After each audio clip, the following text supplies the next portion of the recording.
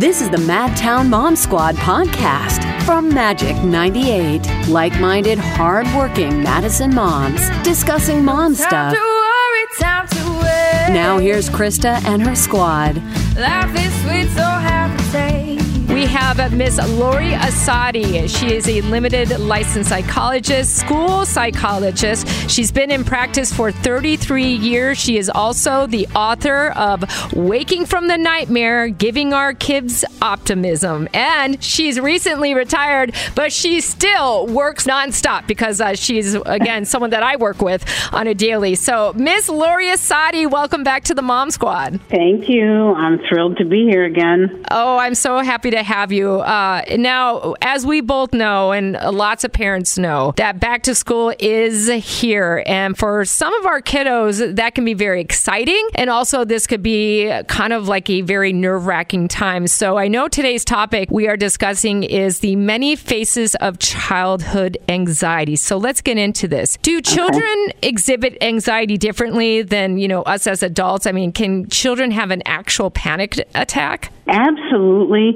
In adults, anxiety can often be exhibited through just irritability and quick temper. But in children, because they have a less mature brain, it looks more like rages, meltdowns, defiance, and it leads to adults who don't know any better treating it as a purposeful behavior. You're choosing to disobey me, you're choosing to act out, that kind of thing. And so I think it's really one of the more hidden disorders in children, and the management of it should be totally different than with a behavior problem. Right. So it can absolutely look different. And also because we're less tolerant of children's behavior than we are of adults' behavior for some bizarre reason. I was going to say, what's up with that, right?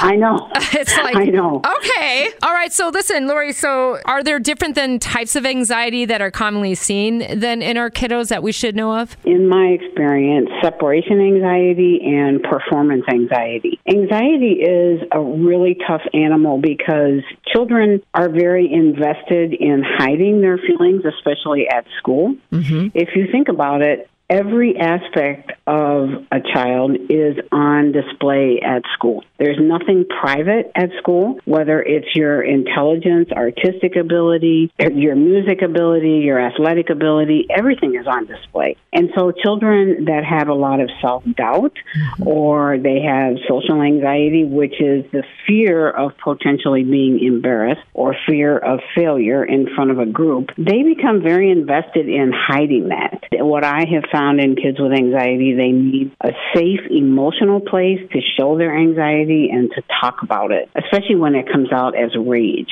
A great example of a little guy that I met in the last year who was everybody thought he was perfect. He was very articulate, very bright, straight-A student, respectful, all those things that we want to see in a little second and third grader. He would come home and absolutely rage about nothing.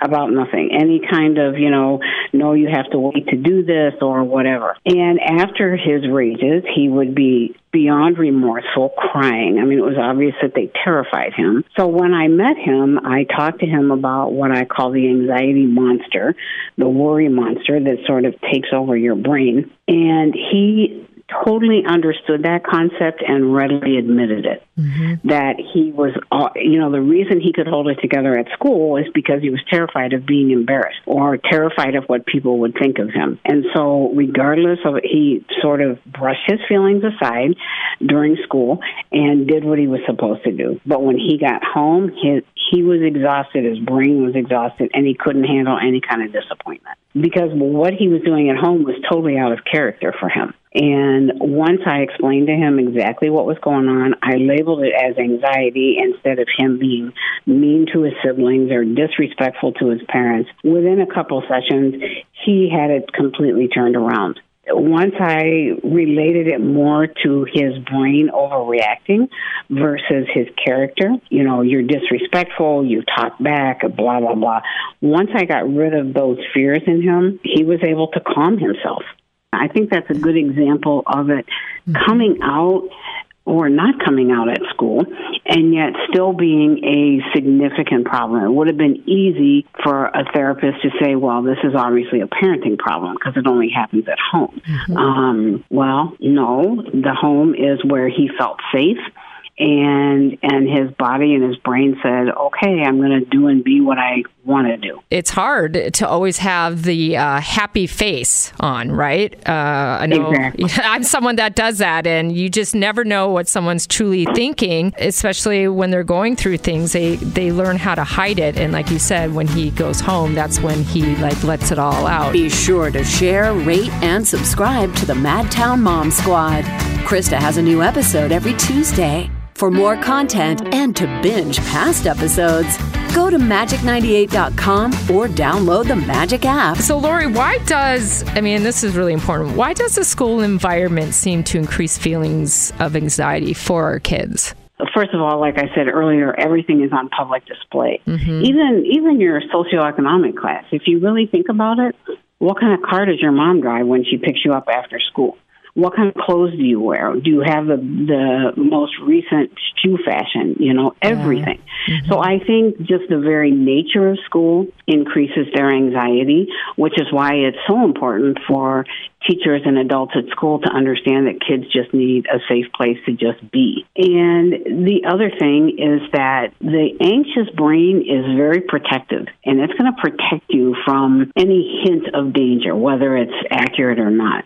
And so when you walk in there and your brain says, uh-oh, here's a place you can be embarrassed, you can look like a failure, people can laugh at you or think you're stupid or think this or think that, then your brain goes into overdrive. And so you immediately slip into that fight or flight mode as soon as you walk in the building sometimes. Yeah. I remember with Gia, and I was so proud of her that she started cheerleading, and she was the only 7th grader to get on to the cheerleading squad. And I was so happy for her. And so, she would do all her practices, and then she realized that there was a pep rally, but she didn't quite get that, now it's time to perform in front of the whole school. And she was so nervous that she wasn't going to most likely do it. And so I had to sit her down and just tell her, you worked really hard, honey. This is what it's all about. And, it's, she was feeling, afraid, like if people would make fun of her. I said, the school loves pep rallies. It's all about team spirit. So she did it, and she overcame that fear, and I was just so proud of her. So, things like that. That's huge.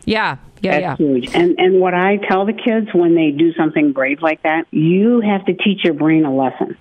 And every time you complete something that made you nervous or anxious or scared, and you did it anyway, you taught your brain a lesson. And your brain is misfiring and sending you inaccurate messages, and you have to kind of stand up to your brain. Yeah. And again, putting it in that framework of this is what your brain's designed to do, but it doesn't always do it accurately. It's designed, there's a part of your brain that's designed to keep you safe. The problem is that sometimes just the way we're wired, it overreacts to things. It can't, and if it senses there might be danger, what that part of the brain goes into, Krista, is just in case, okay?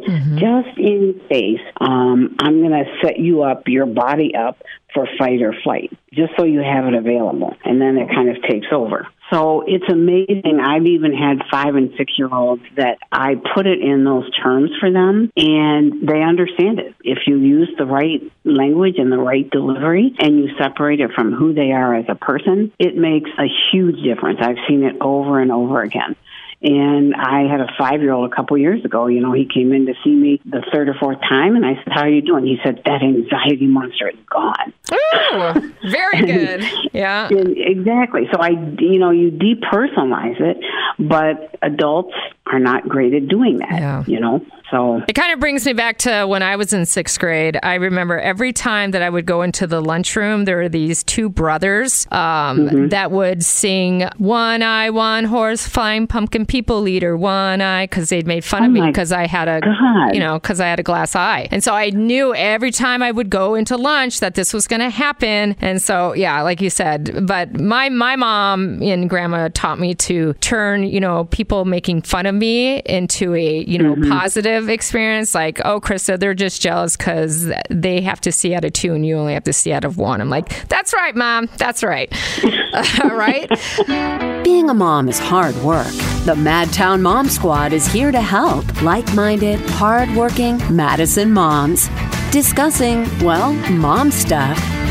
The Madtown Mom Squad, Tuesday mornings between 10 and 11, anytime at magic98.com or in the Magic app. The Mom Squad, only on Magic 98. All right, so Lori, here's my last question for you. What is the most effective response from adults when a child is in the middle of a meltdown, worrying and embarrassment and anxiety? What would you have them say to their kids? I would start the sentence with, let's see how we can make this better. That engages them. Stay away from threatening consequences. It tends to just fuel the fear. And that's a time when you have to do 2 things as an adult. One, you have to problem solve. And I tell kids all the time, there's a solution to every problem. We just have to figure it out. And the other one is to sympathize. And we don't really like to do that to kids when they're acting out. We think we're teaching them the wrong lesson.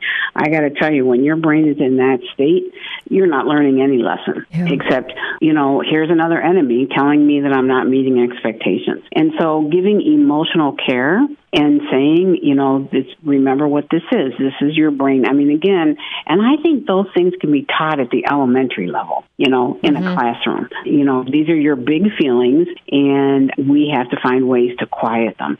And we know all the research points to breathing and what that does. Come on over here. Let's you and I do some funny breathing stuff together and things like that. The other thing that I want adults to say to kids is, this feels very, very hard and impossible, but you've done a lot of hard things in your young life. And so we're going to get through this together. And again, we have trouble using that approach with kids because we don't think they deserve it. And yet that's the approach we use with our friends, as adults. Right. So we're willing to give adults that emotional care when they need it, but not children, which just makes no sense to me. So the worst thing you can do is threaten consequences, and instead give emotional care. And a lot of people are going to criticize you for that. You're letting them get away with it. And like I had a kid tell me, what in the world am I getting away with? Right. I feel horrible. I'm terrified. I'm acting horrible. What am I getting away with? We need to listen more, I think, to kids.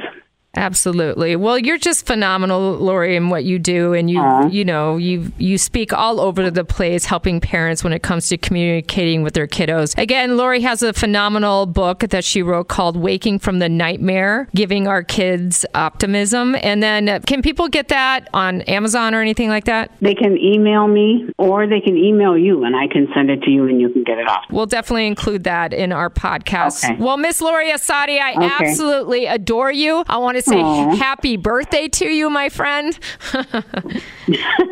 because I know it's a special day. You're welcome, and we cannot wait to have you back on the Mom Squad, and thank you for everything and all the love that you share, not only to me and my daughter, but the world. Oh, thank you. You're so welcome. All right, we'll talk again, hopefully. All right, girl. We'll talk to you later. All right. Bye, sweetheart. Okay. Bye. Thanks for listening to the Madtown Mom Squad from Magic 98. Be sure to share, rate, and subscribe to the Madtown Mom Squad. Krista has a new episode every Tuesday. For more content and to binge past episodes, go to magic98.com or download the Magic app.